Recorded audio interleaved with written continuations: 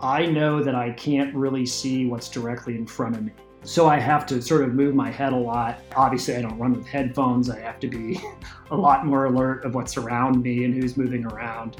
And then those hybrid cars, of course, which you never hear coming. That was Will Barkan, and this is episode 25 of the Inspired Souls podcast. Hi, I'm Carolyn, and I'm a road runner. And I'm Kim, and I'm a trail runner.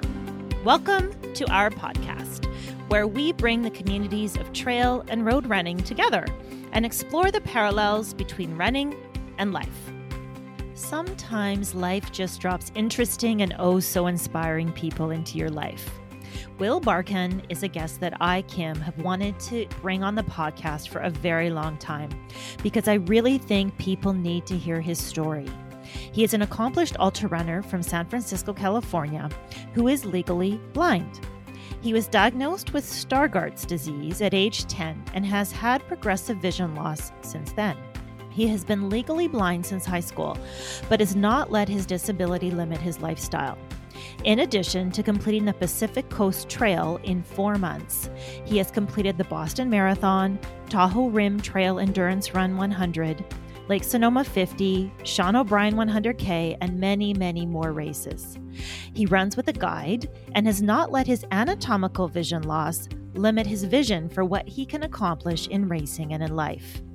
In this episode, we talk about the unique challenges of running with vision loss in urban versus trail environments, what it's like to run with a guide, the hazards of falling, and how Will has developed resiliency for running and for life within the context of his disability.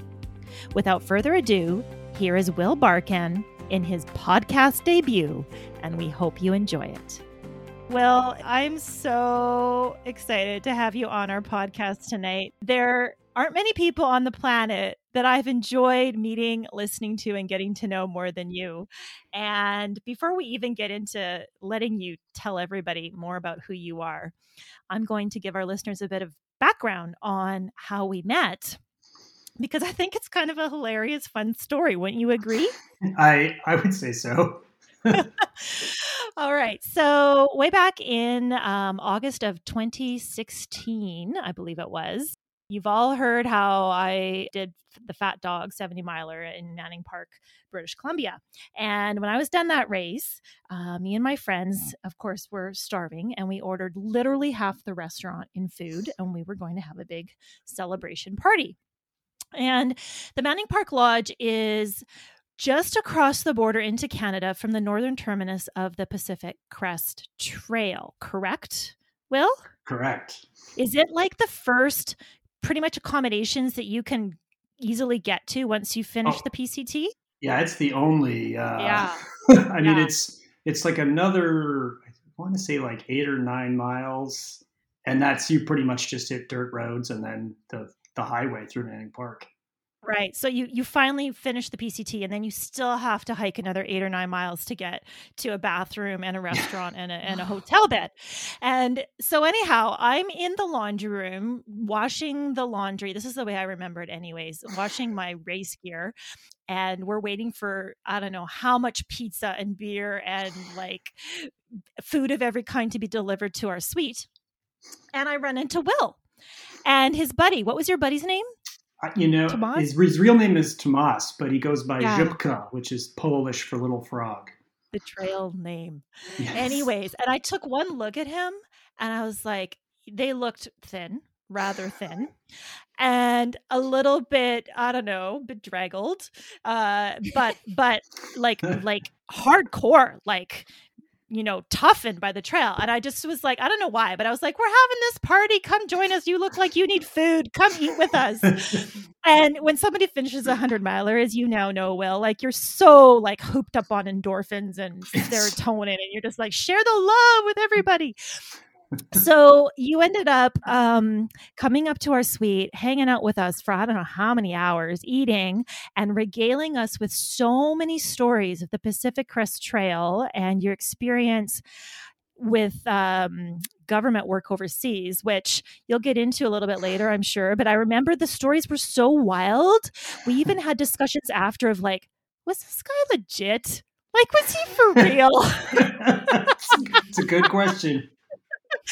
So anyways, and then to fast forward a bit, we ended up keeping in touch. You were so gracious to help me out with some gear and some support for Tahoe last summer. We both, actually it was 2 summers ago Yeah. Yeah, we did the Tahoe 100-miler together, and there's so much we could talk about, but why don't I stop talking now and let you tell us a little bit more about yourself?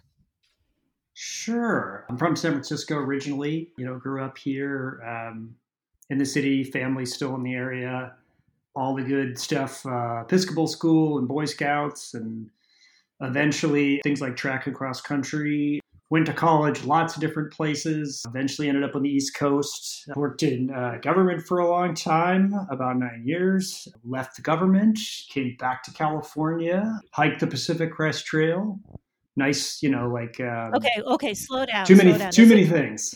Yeah, there's a reason why you hiked the Pacific Crest Trail. So let's go a little bit into your government work experience, because I know this isn't specifically running related, but I know it's a key kind of thing in your story that led you to the PCT, which ended up leading you to the wilderness, which led you to ultra running, right? Correct. So I was under the mistaken understanding that you actually worked for the military, but you didn't. You worked as a civilian. Yeah, so it's a complicated arrangement. So I was a civilian employee of the Department of Defense for quite a long time, and then I worked for the State Department as a contractor before that. But most of my career I spent based out of Washington, D.C., and then overseas in Afghanistan, basically as an intelligence professional, professional research analyst, mostly just trying to help people figure things out. And I spent almost all of my time assigned to or supporting military units and commands, helping American forces in other NATO countries, including Canada, sort of better understand, interact with the culture and people they were dealing with. So why did you end up leaving that career? Oh, yeah. I mean, the short answer is pretty hard burnout. I spent a lot of years building up expertise and credibility in that field, and you're there specifically to provide, good advice to people in charge, and sometimes some very specialized military units, so they can make good decisions. And it does get frustrating over a long period of time if they keep making the same bad decision. And with a job like that, it requires a tremendous amount of commitment. I mean, you just have to be fully committed to the job. And like most demanding jobs, when you work for someone else, it'll never really give back as much as you put into it. My tempo was I would deploy, I would come home for a little while, I'd deploy again. And I got very used to living a very sort of high stress lifestyle, which was all consuming in work. There were not other things. You have mentioned that, once you left that kind of situation with burnout, that eventually brought you onto the PCT. Yeah. Which I want to get into a bit more later, but if you could we mentioned a bit in our intro about, the fact that you are considered legally blind. Correct. And you lost your sight at some point in your life. So can you please just kind of tell us a little bit about that next? Yeah. So I have Stargardt's disease, which is a degenerative retinal condition that basically limits focal vision, but leaves peripheral vision mostly intact. But it basically means you have a very hard time seeing stuff right in front of you. So it means, to read things, you can't, after a certain point, you're not going to be reading plain text. You need assistive devices, specialized software. Obviously, you can't drive. Recognizing faces is a challenge. There's lots of other variations. But when I was growing up, my older brother, Andrew, was diagnosed with Stargardt's first when he was 10. And he's just 3 years older than I am. And not too many years after that, my sister Phoebe and my younger sister were also diagnosed with Stargardt's disease. So, and I knew that at, about, fourth grade, about age 9, 10. But at that time, my vision was, not nearly what it is today. It's a progressive condition. So, at that point, I was still reading without any assistive devices and stuff like that, running around just like kids do. And doing all those things. And, certain things like school were particularly challenging at that age. And actually they stay more challenging until they're older. But I was playing soccer and baseball, and my dad was sort of had excellent foresight in knowing that baseball was not going to be like a long-term thing I would enjoy. So against my wishes, he pulled me out of Little League and took me to a track club, like a independent track club, not affiliated with the school. And that was 5th grade. And all I remember was the coaches were really mean, and it's really hard running upstairs and the bleachers and the track.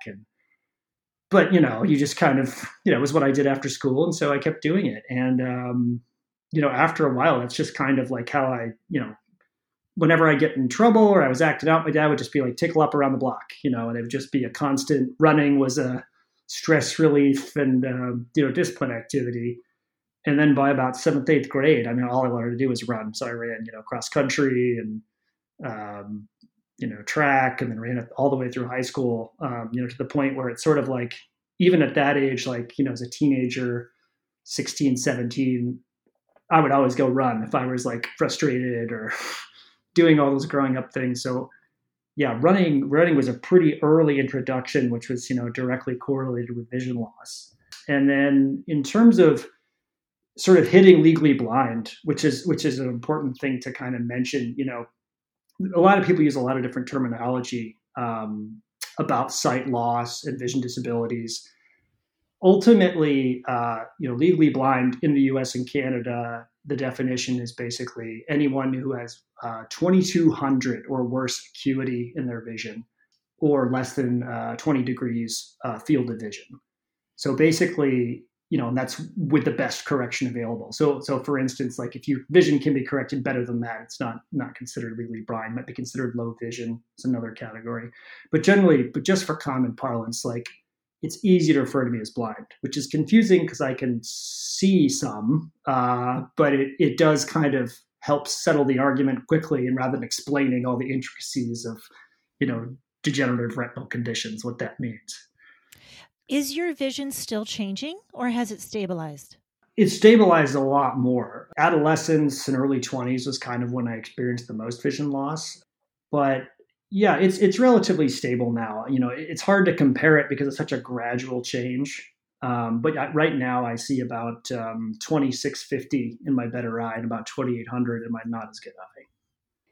And how was that throughout high school? So your introduction to running, you must have noticed a change as you were becoming a runner, yes? Yeah, I was starting to use some like assistive reading technology, but it really hadn't impacted my getting around too much. There was a chain at track that actually was designed to prevent vehicles from coming on the track that would go up and go down, which I definitely tripped on one time, not catching this like fine line of chain that was up, and it, you were racing someone to try and get back on the track after doing like a 3K lap or something. But yeah, for cross country at that age, I ran all kinds of courses. And they're 5K, high school courses. So it's not like technical single track or anything. But I don't really remember falling a whole lot. It was pretty consistent at that age. So you didn't really feel limited by your vision at that point? No, I knew I think one of the hard things, and what I knew is that there were just career fields and options that would be unavailable to me. I always wanted to be a soldier, but knew kind of very instinctively, very young, that wasn't going to be a possibility. So I focused on other things, and I did, like I said, I did stuff through Scouts, and I did emergency medical training, got certified as an emergency, as an EMT here in the States. And then also knew that, like, even though I got the cert, it'd be difficult to work in that field with the vision issue. But for the most part, at that age, it wasn't such a big deal because, you live in high school. I went to a boarding school, actually. Was very lucky to go to a special place down in Ojai, California, just inland of Santa Barbara, with the Los Padres National Forest borders the campus. And the trails there are incredible. And I really, I just picked up trotting there all the time. And it was awesome. Yeah, it's very meditative and sort of focusing your thoughts and recharging and all that. Mm-hmm.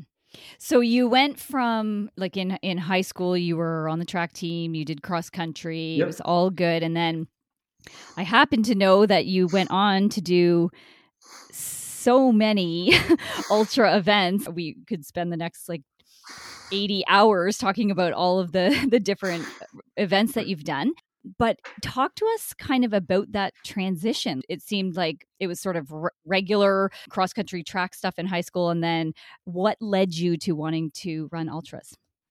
I had a cross-country coach for 1 year who was an ultra runner, and he knew I loved doing trails. And I think once you're in the off season, he basically just said, let's go on a trail run. He took me on a 15-mile trail run, which seemed, ridiculous. He said, oh, you need a bottle of water, and here's a donut. And I was like, a donut? And he's like, yeah, I had a donut.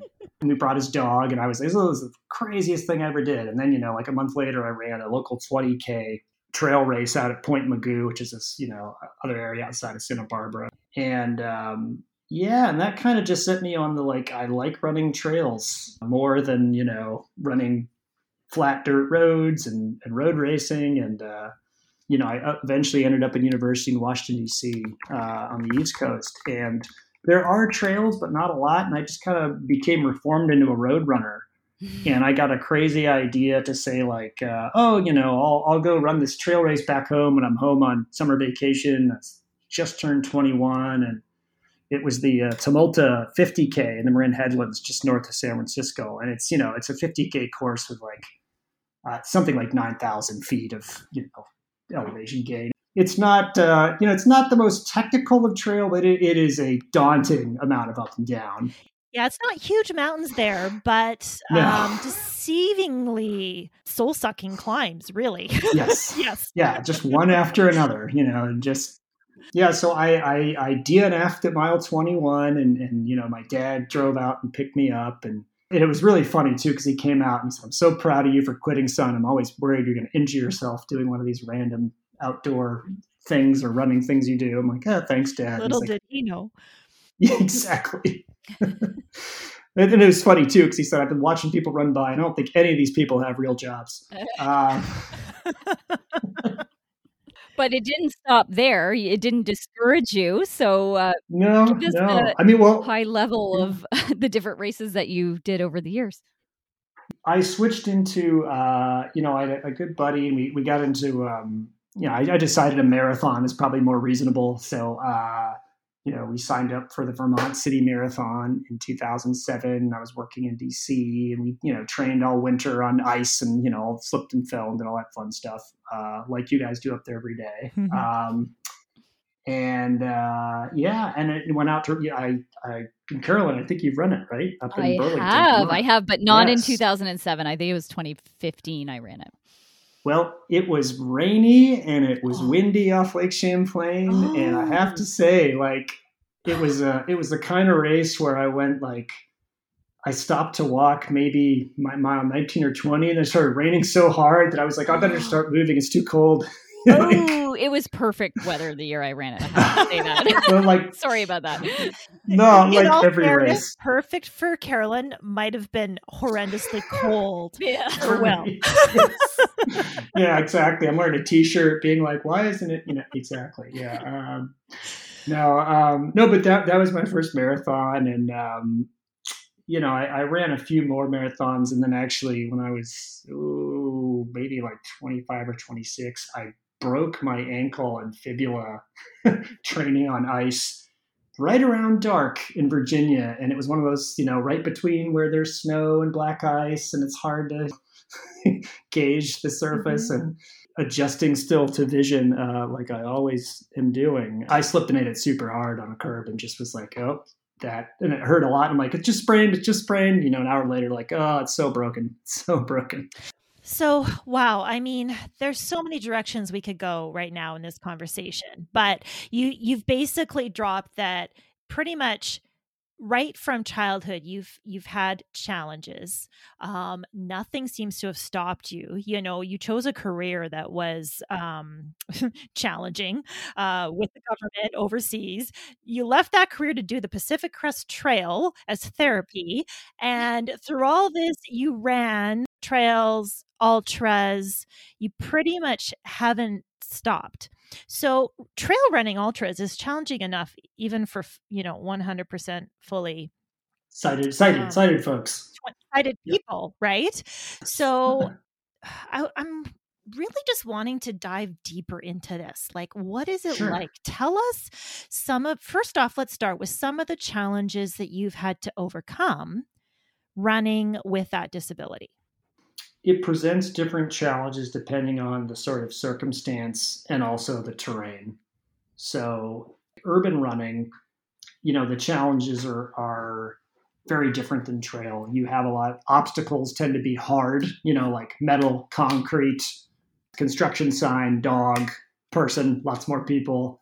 While a lot of people associate that environment as a lot safer, it actually poses a lot more dangers to someone with a vision disability, to me, than running on trail, just because of in a city, cars, traffic, all those things do have to come with a greater degree of caution. And I imagine when you fall, it's harder surfaces you're falling on. Oh my God. Yeah, I've definitely chipped a tooth.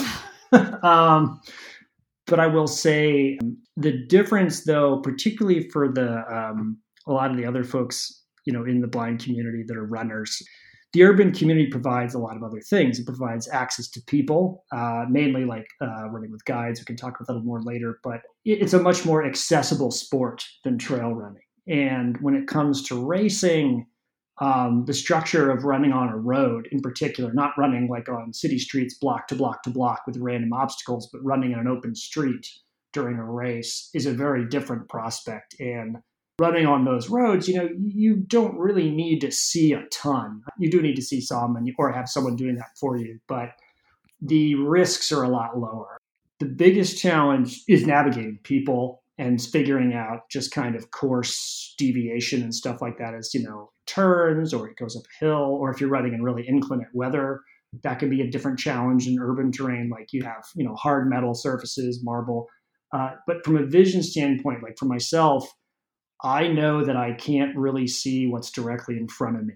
So I have to sort of move my head a lot. Obviously, I don't run with headphones. I have to be a lot more alert of what's around me and who's moving around. And then those hybrid cars, of course, which you never hear coming. Good point.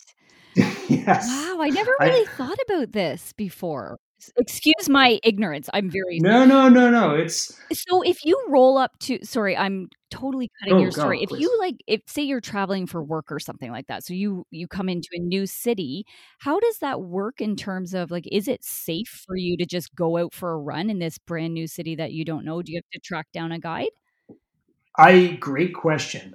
For me, if it's daytime conditions, I can usually get away with not using a guide. However, I really, really do have to be a lot more cautious than I normally am. And I am pretty cautious normally. But for instance, like business, I was in Toronto just a couple of years ago for work.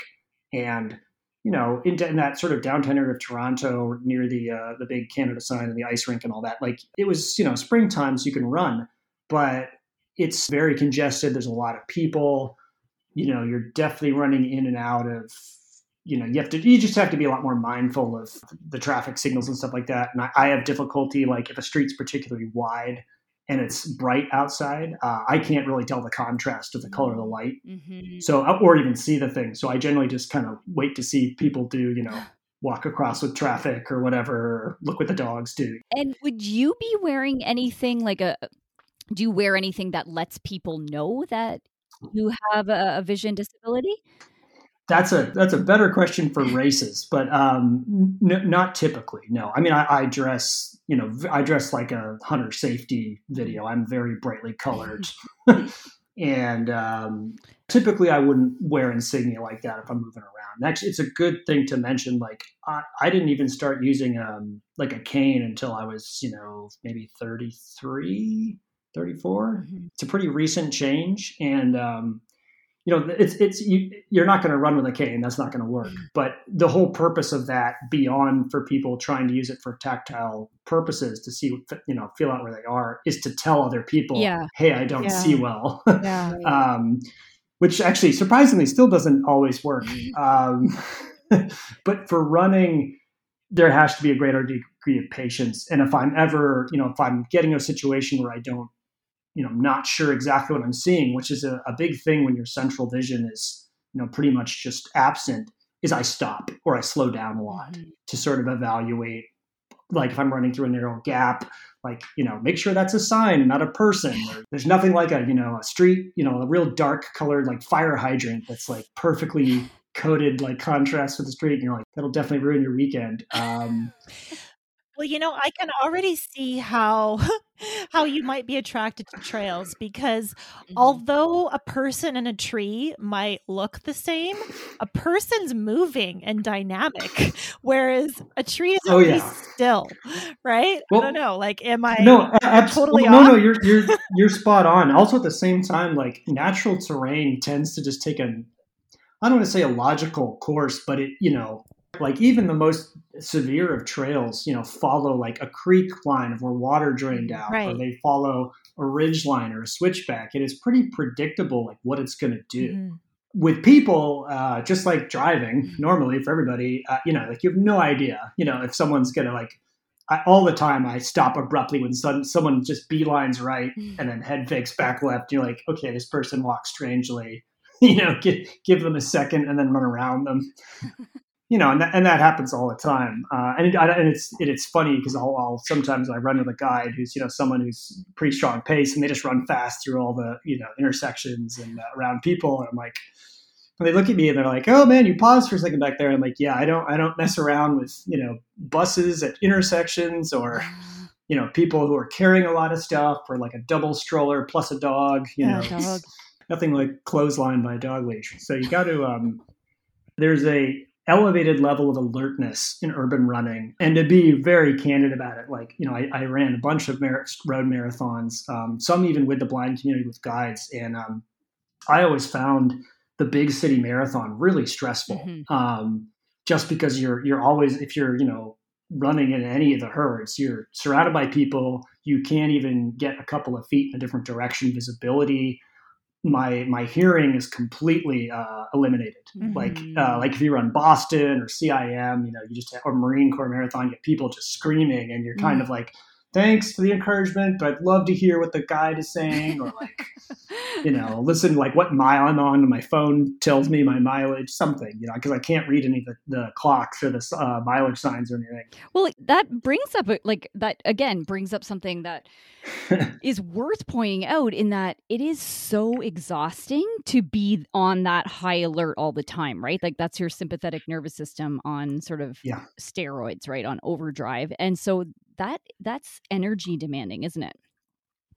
Absolutely. A lot of the studies that look at things like emotional patience, psychologically, and sort of particularly with sensory disabilities, there's a lot of frustration. But for that basic, fight, flight response, when you're surrounded by people and you're relying, like if you're lucky, you're with a guide, if you've arranged that ahead of time, so you don't have to worry about it as much. For me personally, after some of my time in Afghanistan, I do not do well in crowds at all. Right. And at the same time, just being in a very loud place where I lose another sense can just be like, I'm all on edge, all upper tight shoulders.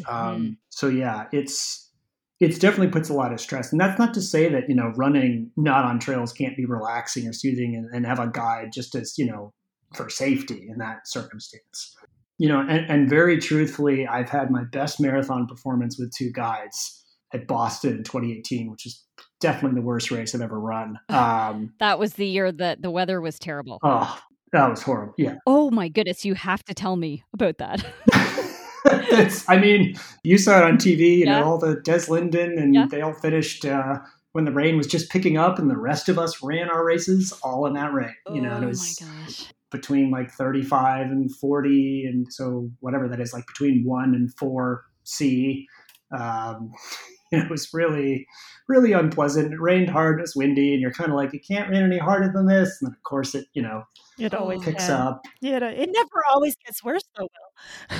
Oh yeah. No, it was my first time running a marathon with two guides where they broke it up so they could both run at pace. And, my first guide was a collegiate runner who basically just ran in front of me and yelled at people to get out of the way. And I was like, whoa, easy. You don't have to, he's like, nah, it's fine. They'll move, and I was not really used to that. And, he just cleared the path, and it was amazing how much easier it was when I didn't have to, navigate around herds of people when you can't really quite see the edges of them. And So I definitely want to explore this guides thing a lot more. But you kind of haven't told us yet you told us about urban running and some of the obstacles there. Can you go into a bit of trail running and compare and contrast the trail part of it for us? Absolutely. So all those human factors are mostly out during most races, not completely, but for the most part they are. And the terrain is the main challenge. So, technical single track are the most difficult, particularly when it's really narrow. Where I basically can't judge, particularly if the ground is covered by, grass or overgrowth or something, I can't really see it at all. And I have to just kind of step pretty high through those areas. And light contrast is a big challenge for me. For instance, like if you're running in and out of trees, just single canopy trees all the time, and it's going from, light to dark, my eyes adjust very, very slowly to those kinds of contrasts. And so, if you're going into, actually the Miwok Trail is a great example. You go into a dark area where, like, this is in Marin Headlands, it's overgrown with redwoods and other stuff, which is beautiful, except when in the middle of the day it casts all these patterns on the trail, which are, spotted lights and everything, which then completely, for me, obstruct all detail. And it's one of the few circumstances, usually during the day, where I actually kind of run a lot better with a guide. The other limitations, downhill, of course, is like, for me, because the issues with my central vision, my reaction time is very slow. So I'll be coming up on a root or a big rock or a switchback or a real sharp turn in the trail, and I might not even see it till I'm right on top of it if I'm trying to go at my best downhill pace for whatever the length of the race is. So I do have to generally slow down a little bit, and then there's sections of trail that are just too technical for 99% of all people to run, and everyone has to walk. I'm curious if your lack of reaction time and vision has helped your form a bit, in that you have to pick your feet up. Like, you can't be lazy. You can't shuffle. No ultra shuffling for Will. Am I off, or is that true? No, you're on. Actually, my guides yell at me when they hear my feet dragging. My experienced ones. If you, Carolyn, we can talk about the Tahoe Rim Trail 100 some other time at full length, but there's a really steep downhill section of the race during the two loops, right before you get into the ski lodge before a big ascent. And it is loose rock on dirt on rock. So it's really slippery. And you do all these switchbacks on a mountain bike trail, probably for, I don't know how many miles downhill. But with my guides at night, I mean, that was literally where one of my favorite guides, who's, I call her my meanest guide. So she's always good for the tough parts. But she would just be like, give me like another couple of feet of space, and, calling out everything, all the turns and everything. So like, that's probably the most dangerous time for me in a guide, would be running downhill in the dark on anything really technical or steep. So, okay, you mentioned using a guide at night a lot. Is that when you typically need a guide, other than when you're in crowded areas during the day? Yeah. Or light contrast areas during the day? Yeah, I mean, typically any race I'm going to run, if there's going to be a night section, or I expect there may be a night section, I definitely need a guide. And how does it work? Like, I'm just thinking, you're going to run a 100-mile race, the Tahoe Rim Trail. Very challenging course. You're not going to have the same guide the entire way, would you? You'd have guides switching in and out? Yeah, I mean, now, I guess I know there's Roadrunner listeners and there's Ultra listeners, but for pacers are pretty common in 100 milers after the 50-mile mark, so that you'd have company to run with, which is pretty standard. I would say the big difference between a pacer and a guide, though, is a guide literally has to call out every obstacle on the trail. And the amount of focus and concentration and patience with me or whoever they're guiding, is far higher than just a pacer keeping you company. Right. It could be exhausting, I would imagine. Yeah. So for like TRT, for instance, I had 3 guides, and the logistics and everything sort of dictates, where the guides can be, like if they have to hike in to meet me, or if we can arrange pickup, drop off, that kind of thing. So any race approaching the 100K distance, like I definitely plan for at least one guide. I was just going to say, from what I can tell, I've never done an ultra race like this, but it's logistically complex to start with. And this just adds like one more giant element of like, who's guiding me where and how are we going to get, make the switch. And I just can't imagine. And then as you come into aid stations, is that typically where you have them switch off? Yeah, if they have aid stations, sure. Yeah. No, typically I would stack them up at aid stations and try to have them not do more than 20 miles. I have had someone guide me 30 this last summer, which was, she was definitely kind of fading in concentration. She did a great job. But yeah, it is really hard to guide someone that long in the dark. Well, I was going to say, do you ever, do any of your pacers ever get so tired you like out endure them? You drop your pacers? No. Yeah. Oh, no.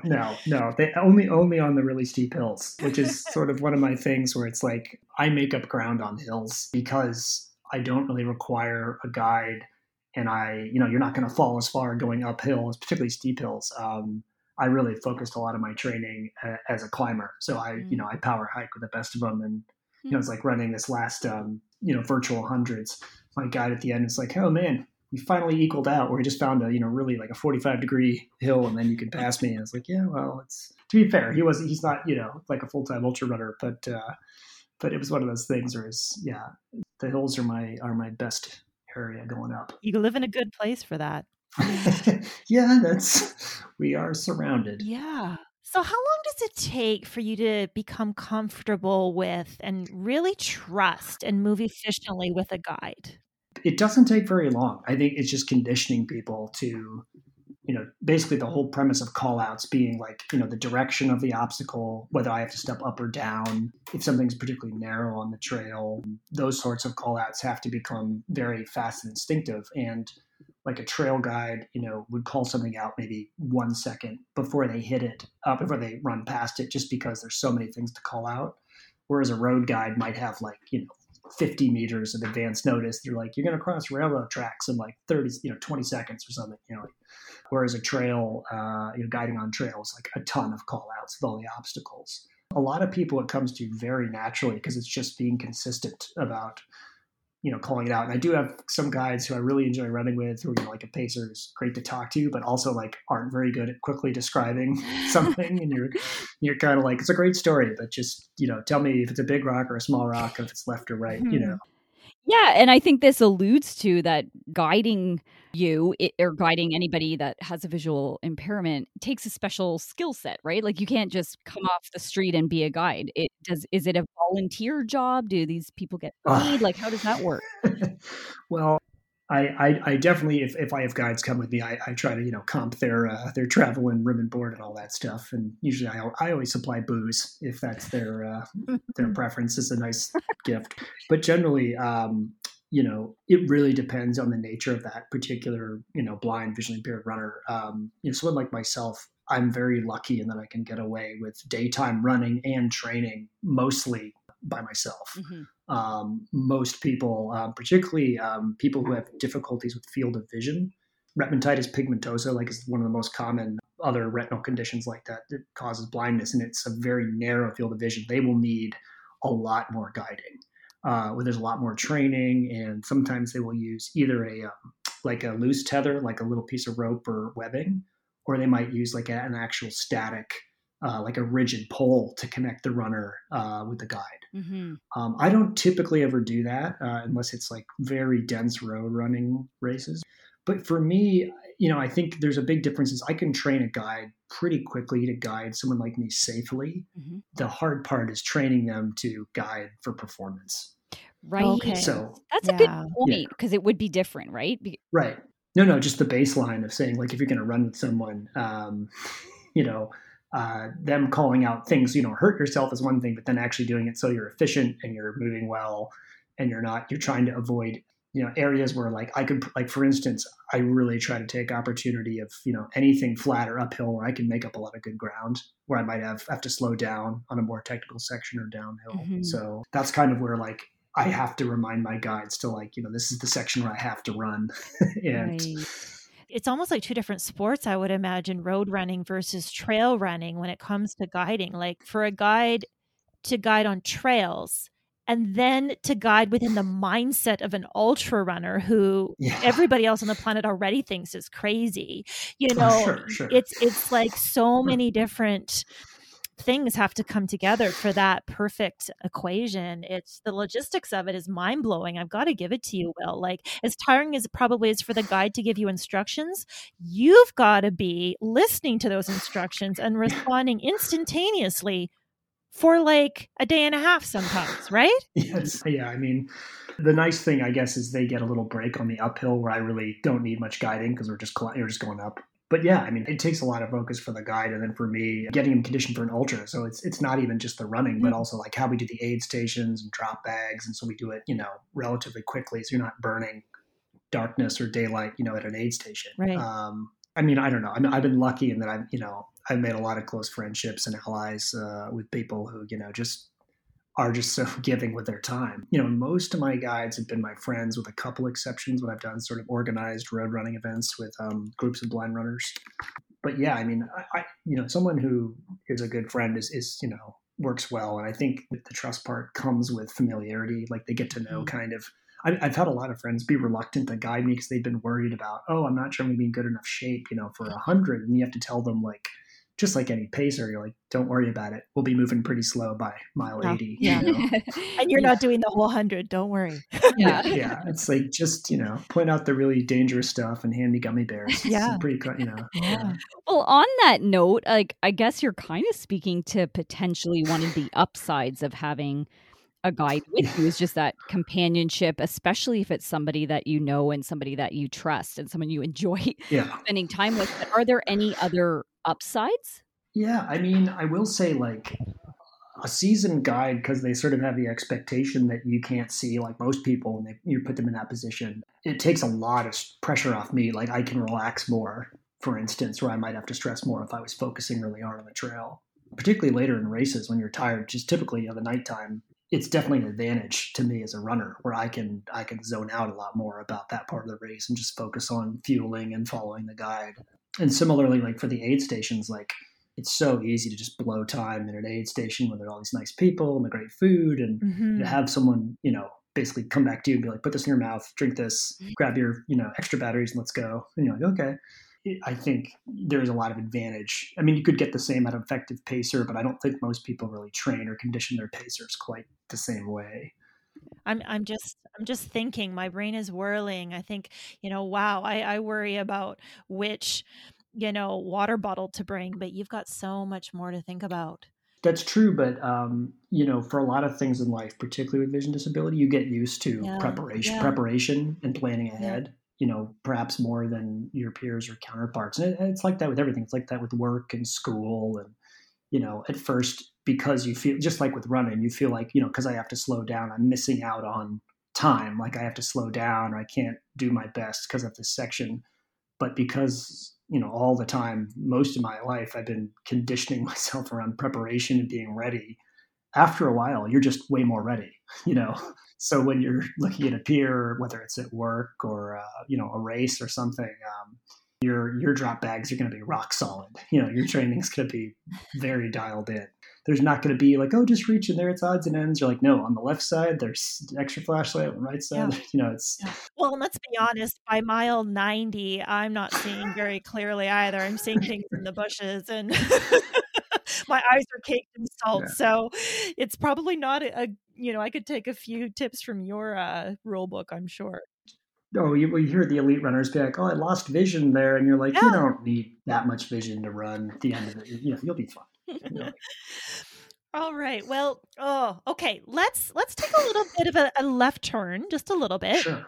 I don't want to let this conversation end without spending at least a couple minutes on the Pacific Crest Trail. So I know it's not running, but it's endurance. It's endurance. And it's how we met. So just, if you can just give us a bit of a, Cole's Notes version on what that was like. Like, how long did it take you? Did you do the entire thing? Did you start in the Mexican border and end up in Canada? Yeah, I mean, I did a little over 2,400 miles. I missed a section in Oregon when I smashed my shin in and went back into town to get an X-ray. And then there was a fire there when I tried to go back there again. So you always have to deal with that. Fire is always a big problem on the PCT. But yeah, other than that, I hiked. I basically hiked from the Mexican border, Campo, to the southern part of the Sierra. I flip flopped around the Sierra and then hiked, through Northern California and Oregon until I smashed my shin in, rejoined the trail in Washington, and hiked into Canada where I met you. Yeah. And then I flew back to San Francisco and went back to do the Sierra southbound to truly finish my miles back in the Mojave when I stopped walking. And it took about 4 months, give or take. I could do it way faster now, knowing what I know. I think it's, there's the people on the trail, which are a big part of it. I think when I went into it, I had an idea that it would be this, very solitary wilderness experience. And it's, the first 500 miles are not. 100 hikers a day start the trail. So there's a good chance you'll run into a ton of other through hikers. And then also as you keep hiking, you hike between herds of people. So you'll keep catching up or falling back to other groups of people and you'll meet all these hikers, which are a big part of the trail. And Southern California was just, I was amazed how many people there were out camping. And it's predominantly, college students or recent college grads. And, being like a mid-career, midlife crisis switch professional, which I definitely met some people with the same background, career switch, divorce, a couple people with fatal illnesses who just, had an imminent need to go out and hike. And for me, it was a random documentary I was watching like the first week I was back from my third deployment from Afghanistan, where I was super disenfranchised with the whole thing. And I was just cleaning my apartment and I thought it was a book on tape my parents gave me sitting in a box, and I watched the whole video and I was like, that sounds awesome. That seems so much better than what I'm doing. And it got me on trail, and then you just kind of get used to the tempo of trail. And I think a lot of ultra runners relate to it in the sense of like, you really are thinking after a certain period of time about, mileage, calories, and the weight of all your stuff, and like the difficulty of terrain and how that affects your movement of travel and weather. Logistics. And you're just, yeah. Oh yeah. It's all logistics. Mm-hmm. I mean, you're racing between towns for the next pancakes. I mean, it's just, yeah. And do you bring your own like tent and all of that, or? Oh yeah. Oh, sorry. It's, overwhelmingly all backcountry. Okay. So there's not like huts or any of that stuff on the trail. Occasionally there are a few places very conveniently located to the trail, but it's not like the Appalachian Trail or Europe where you have, endless backcountry infrastructure with huts and, houses you stay in. No, I slept like 110 nights on the ground, something like that. Did you ship yourself your own drop boxes, for lack of a better word? I started off shipping 26 and then I cut it down to 19. Wow, that's a lot. But 4 months, I mean, is a long time. Yeah. Oh yeah. And you learn after a while, you learn kind of like, you probably don't actually need all some of that stuff. And a lot of it you could just buy, the gas station in those towns you hitchhike into or walk into. How many boots did you go through? Set pairs of boots? Well, I predominantly wore Salomon trail shoes. Awesome. So yes. They're, really you don't want to be sporting boots if you're going to be knocking, 25 to 40 miles a day. Right. Running, you got to have trail shoes. I mean, but the Sierra, depending on when you hit it, can be kind of low cut boot or serious waterproof trail shoe conditions. I mean, if you hit it in May and June, it's mountaineering. I did it going the other way. In summer conditions, which was great, but where I rejoined the trail, actually, again, South Lake Tahoe, like a friend joined me for a few days just to kind of help get me through the technical section. This was like end of May. And, he, North Lake Tahoe, he got off trail, we said our goodbyes. And I was like, great, we made it through all the tough snow and ice and mountaineering, but there was still like another 150 miles of snow and ice. And, it's that soft snow that's slushy and hard to move in. And then on the north facing slopes, you hit the ice and you just, you're definitely using some kind of traction and an ice axe. The snow walking is probably the best, teaching you patience and you just have to keep moving. yeah, moving through that kind of wet, slushy snow for, a couple of weeks at a time with some time on dirt, but then back into the snow, yeah, it takes a lot of motivation to keep going. You mentioned about, say you went and did it again, you would know, like, obviously we learn from our experiences, but no, I don't need this thing. I should have brought this thing. So you would be even more streamlined, but it kind of made me curious because minimalism, this is like a kind of modern day thing of like, let's just pare down to what we need, use, love, want, whatever. Yeah. And I'm curious if it helped you hone in on what you really, truly do need. Yeah, it's a very harsh teacher very quickly. Southern California, for instance, like, you learn there's heat, there's dirt, it hurts your feet, you have to carry a lot of water, but you hit towns pretty frequently, so you get used to that logistical network.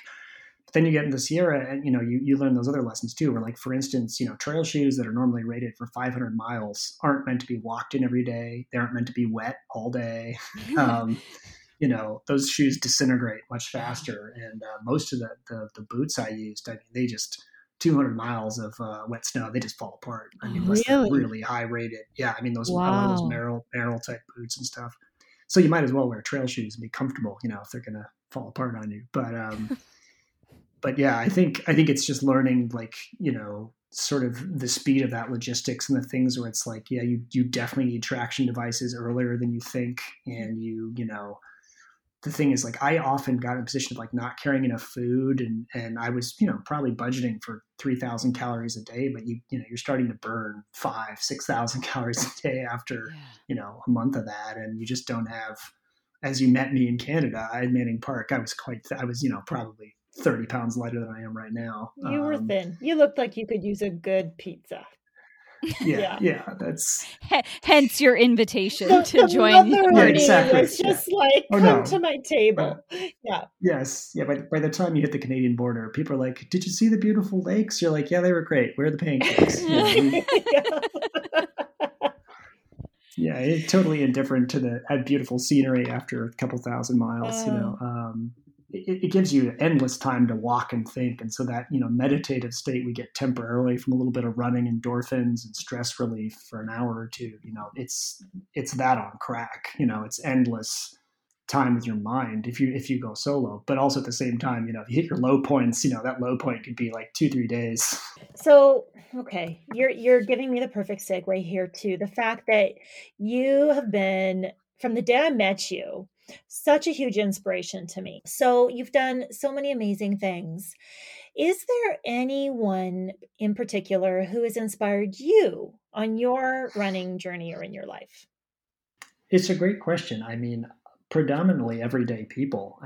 Most of the people I've just met person to person, nobody particularly famous in the running world. Like, we can be impressed by the ability of those elite athletes. But I think it's sort of, when I meet someone who, like, in the, world with people with disabilities, meeting someone who has got much worse vision than I do, is minus hearing and minus a limb, and they compete in triathlons at a very competitive level. And you're just like, man, and they work a full-time job and, have kids and do it all. I'm so much more impressed by, a single mom with 3 kids at home who's knocking out Lake Sonoma and running and passing me in the mud section at the very end than I am with, like, the 25-year-old #van life elite ultra runner who, it's cool to see what they're doing, but I'm much more interested in people managing it with their normal life.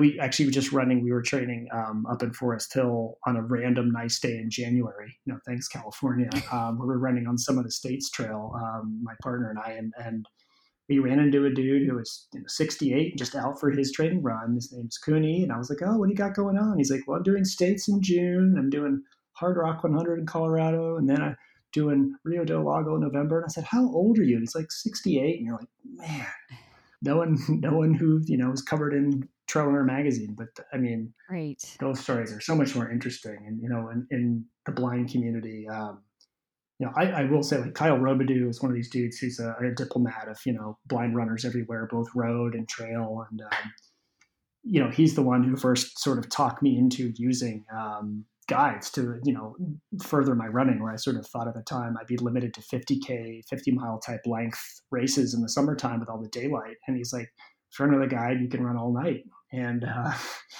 and he just sort of talked me through how to train them. And, I look to the people I know. I mean, that's who really impresses me.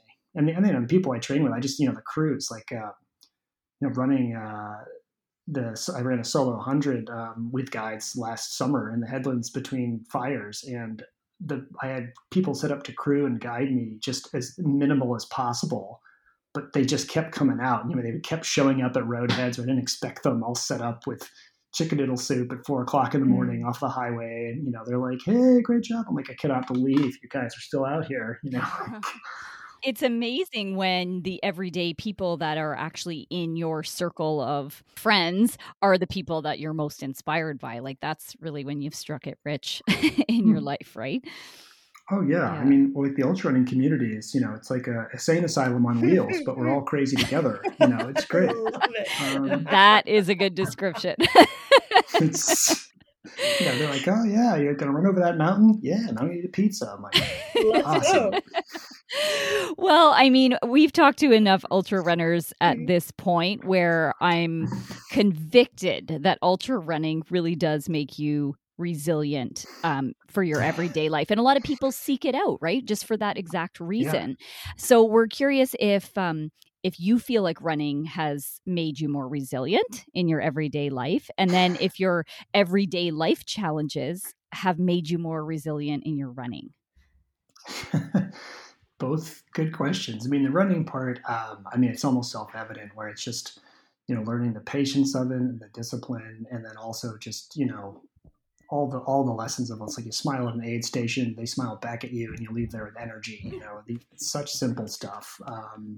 I think the closeness you have with people about, doing hard things in and of itself is worth doing. So all the other things seem easy. All those lessons are very easy to translate to life. And, for me as a, blind person, as a runner, like, it makes me feel, even though I'm using guides and things, it makes me feel a lot stronger and a lot more self-reliant and autonomous than I would otherwise. You're doing things that are objectively very hard. Mm-hmm. Not to prove to anyone in particular, other than just myself, that I can do those hard things if I arrange it and build those relationships with people and put all that prep time and train. I can make all that happen.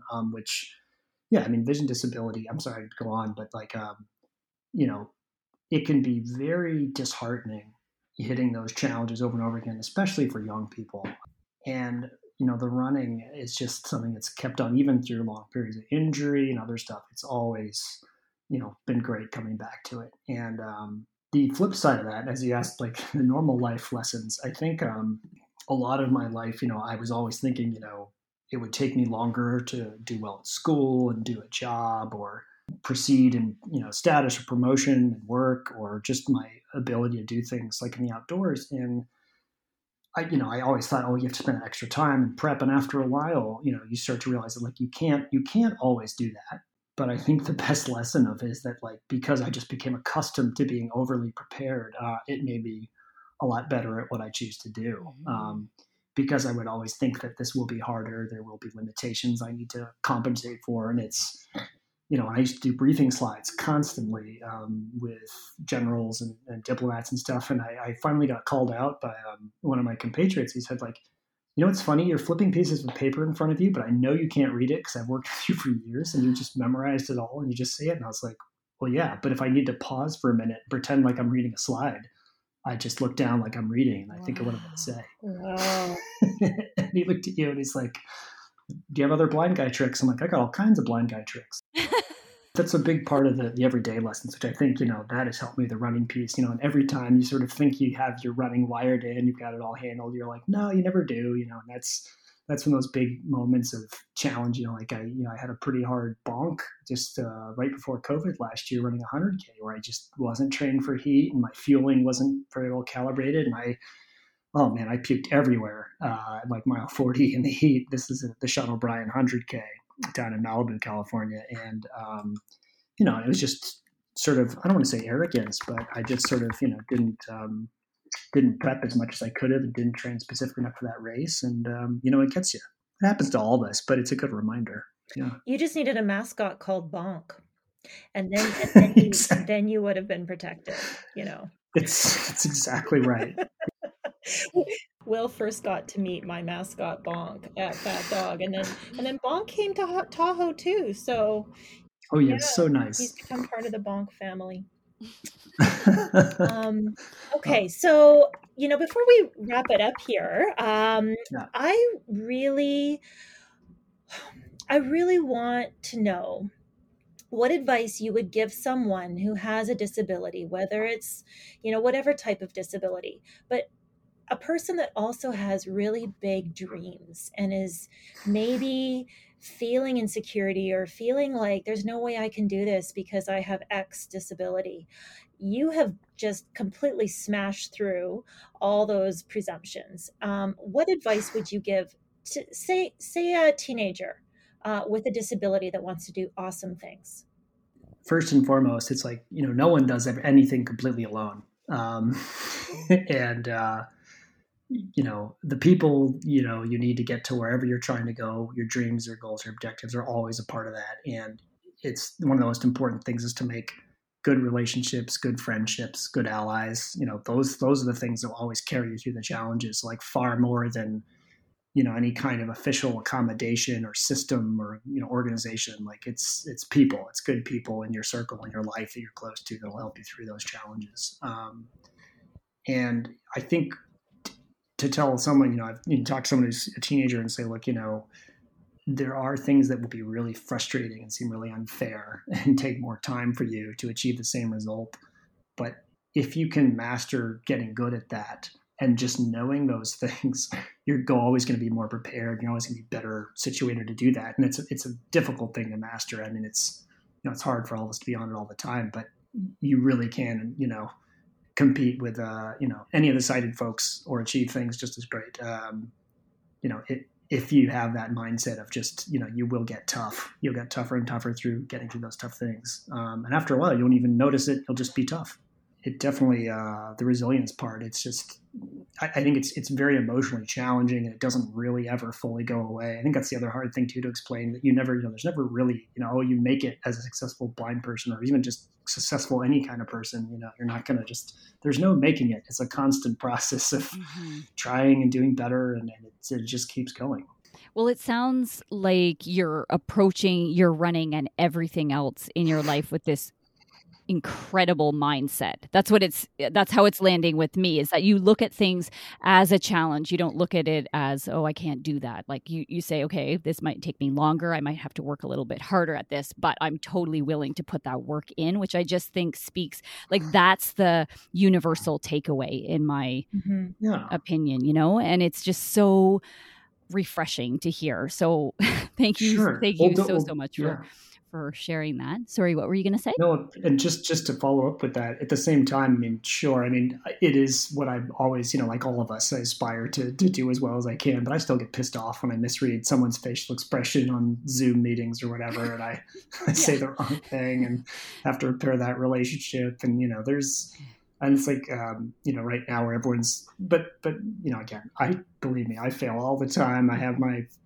areas of frustration, but it's just knowing that you can work out of it.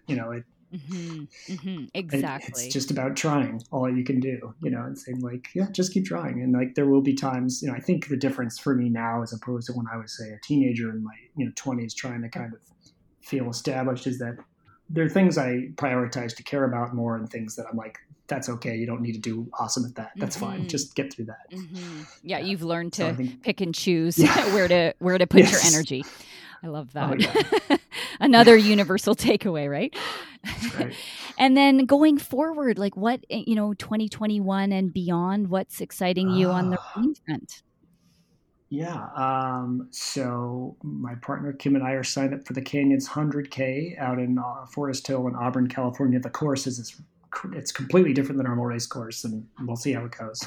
But that's, if it's not canceled at the end of April, that's coming up next. We're training for that. And then I'm running Run Rabbit Run 100 out in Steamboat Springs, Colorado in September. Wow. So as long as we don't get crazy wildfires, I'm excited about that. And I still got to recruit some local guides and maybe fly one in. And another big mountain race on the road.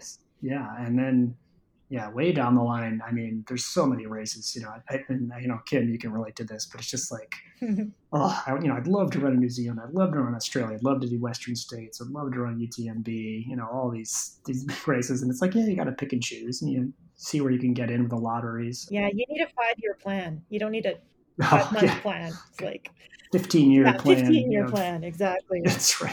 Feel like we'll get into Western States in 2030. Yeah. See you there, but that's but for races like that, and then on the other end, the hiking side of it, which I'm not doing quite as much. Yeah, I would love to do a PCT yo-yo hike someday. An up and back in one season.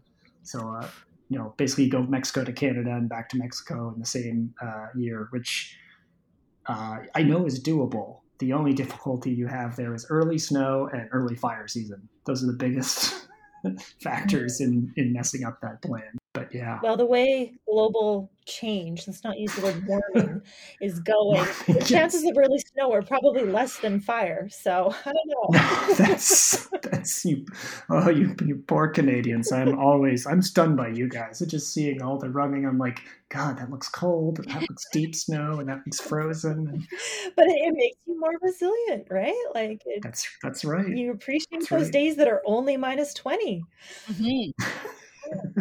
All right. So this has been so fun. I really don't want to end this conversation, but we must. So on that note, let's go through our rapid fire questions that we end every episode with. Are you game, Will? I'm ready. Okay. Do you have a favorite mantra that you go to when you're running? I have two, and I have my dad's, which is basically work hard, have fun, be safe. My dad's standard mantra my whole life. And then the other one is basically take good care of your team, they take good care of you. And that's with crews and people you train with and people you coach. It's just universal. Love it. Okay, so if you could be dropped anywhere on the planet to run right now, if COVID disappeared and you could just go, where would you go? Right now in summer conditions, Desolation Wilderness in the Tahoe Basin is my favorite backcountry running spot on the west side of Tahoe. Awesome. Do you have a race on your bucket list or a run on your bucket list? I would love to run Infinitus, which up in Vermont, New Hampshire there. That's like I think it's a 500K maximum distance. And it's, a figure 8 loop, hence the infinity part. And the loops are like 51 miles, the 10-day time limit. That's I'd really like to train towards that in the next couple of years. Okay. So do you have a favorite book, running book or movie? Scott Jurek's second book there, North, that he wrote with his wife, Jenny, about his Appalachian Trail FKT attempt to set that record. It's definitely a favorite, mostly because it combines the hiking, long distance trail part and then also the running. And then on top of that, doing the whole thing with his wife as the primary crew while she was like anywhere from like 4 to 6 months pregnant. And just that whole dynamic from both their perspectives was just an awesome read. I have to agree. I listened to it in audio and it added an even deeper meaning when you heard them. Like they would switch back and forth reading chapters. So you heard his voice and her voice. Yeah, powerful story. I'm a huge Jurek fan. Final question. Do you have a favorite post-run indulgence? Yes. Typically, it's a beer and lunch, and that varies a bit depending on the time of year. I mean, my default is tacos, but it's kind of wherever Kim wants to drive for lunch is what we're having. So, well, your partner Kim. Let's just clarify. When he says Kim, he means his Kim. Yeah, not Canadian Kim. Yeah, she's lovely. She's a lovely woman. I met her when we were at TRT. Last in 2019, and please give my greetings to her. And I will. This has just been amazing. You've shared so much information that I'm sure is very new to a lot of listeners, things that they've never even thought about before. And I admit that I never even thought about before. And I know I will be much more observant and attentive if I see Blind Runner on the trail, and respectful of all of the challenges that you've overcome, Thank you. And if you should see people wearing insignia while running that says blind, visually impaired, or guide, they're just out there doing it like the rest of us, and just try not to pass them too closely on one side or the other. That's pretty much. Yes. Well, you've given us a lot to think about. You've given me a lot to think about tonight. Again, like Kim said, things I've never even considered before. So it's just opened my eyes so much, and I just cannot thank you enough for sharing. Thanks for having me.